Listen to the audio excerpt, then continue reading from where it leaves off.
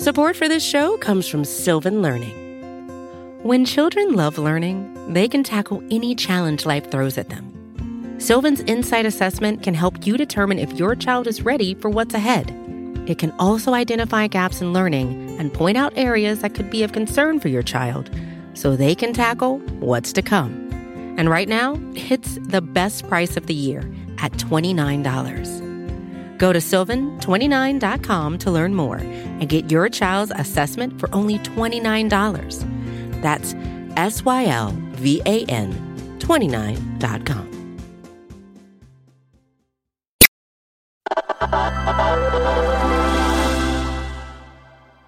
Imagine waking up one day and all of Google is gone. Gmail, Search, Google Drive, YouTube, Google Home, Google Maps, all gone. In Australia, that world without Google might not be that far off. Lawmakers there are pushing for some regulations on the Silicon Valley giant. And in response, Google has threatened to turn off its services in the entire country. Joining me to discuss is Recode reporter and host of the new season of a podcast you should listen to called Land of the Giants, and it's Shireen Ghaffari. Hey, Shireen. Hey, Teddy. So the new season drops today. Congratulations. Everyone should listen to it right now or after this is over. In this season, you chronicle Google's rise from a tech startup to this global powerhouse that is now fighting with the Australian government. What can you tell us about Australia? Tell me what's happening there with regulators and how this might play out. Yeah, so it's a real standoff between the Australian government and Google. And basically what the government wants is for Google to pay publishers more, like newspapers, magazines, for news snippets that show up in Google search. But also, and probably even more critically for Google, they want Google to open up their secret algorithms around how they rank results in search and notify any kind of news organization if they end up changing that algorithm. And that is something that Google keeps really close to chest and does not want to share. And in Land of the Giants, we actually went into the origins of Google's first, revolutionary algorithm called PageRank and, why it's so important and something that you would never want to just give away if you're Google, because that's exactly what makes you Google. What would that mean to pull out of the country? Does that mean if someone in Australia goes to google.com, they don't get anything? Possibly. I mean, it could mean that you cannot do a Google search. You cannot, open Gmail. I think that this full scope of it hasn't really been discussed because at this point they're negotiating, right? It's a negotiation. And Google has said this is a last resort option. They would not want to pull Google's products. But who knows? It could be something in between. They could just block news articles from showing up. So you could still find, your local Pizza Hut, but you couldn't find an article about world politics. Yeah, I mean, it feels like this matters to non-Australians, which I assume is most of our listeners. Apologies to those over there. But for most listeners, this is about one country and, they're fighting with some tech giant, whatever. Like, tell me why I should care. The big deal is that this is kind of a template for how governments are going to deal with Google in the future, right? Because Google in itself has become so powerful that it's almost like its own nation state.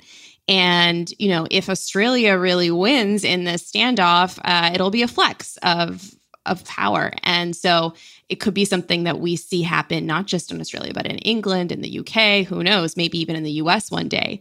And it's a real test of who's going to win. And zooming out from this, right? This is a conversation that's happening not just in Australia, not just in the United States, but everywhere, right? About, is Google too powerful? That's a theme you look at during Land of the Giants.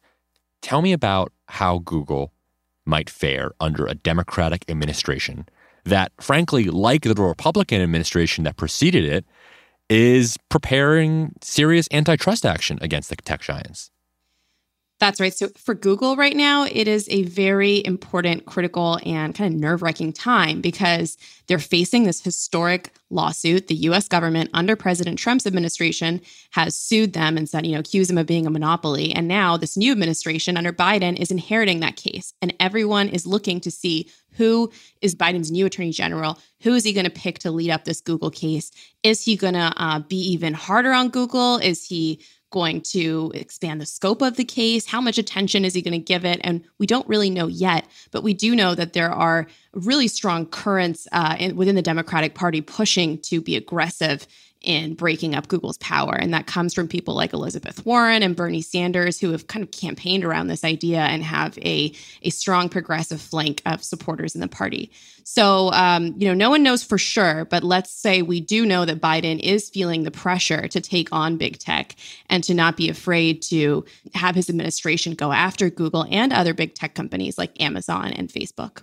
So Google is so big at this point, right, that when we talk about antitrust action, we probably aren't really thinking big enough, frankly. I mean, tell me, if Google were to disappear in Australia or, be broken up in the United States, can you just give me like a sense of the vastness of the Google empire? Like, what are we taking for granted in this conversation?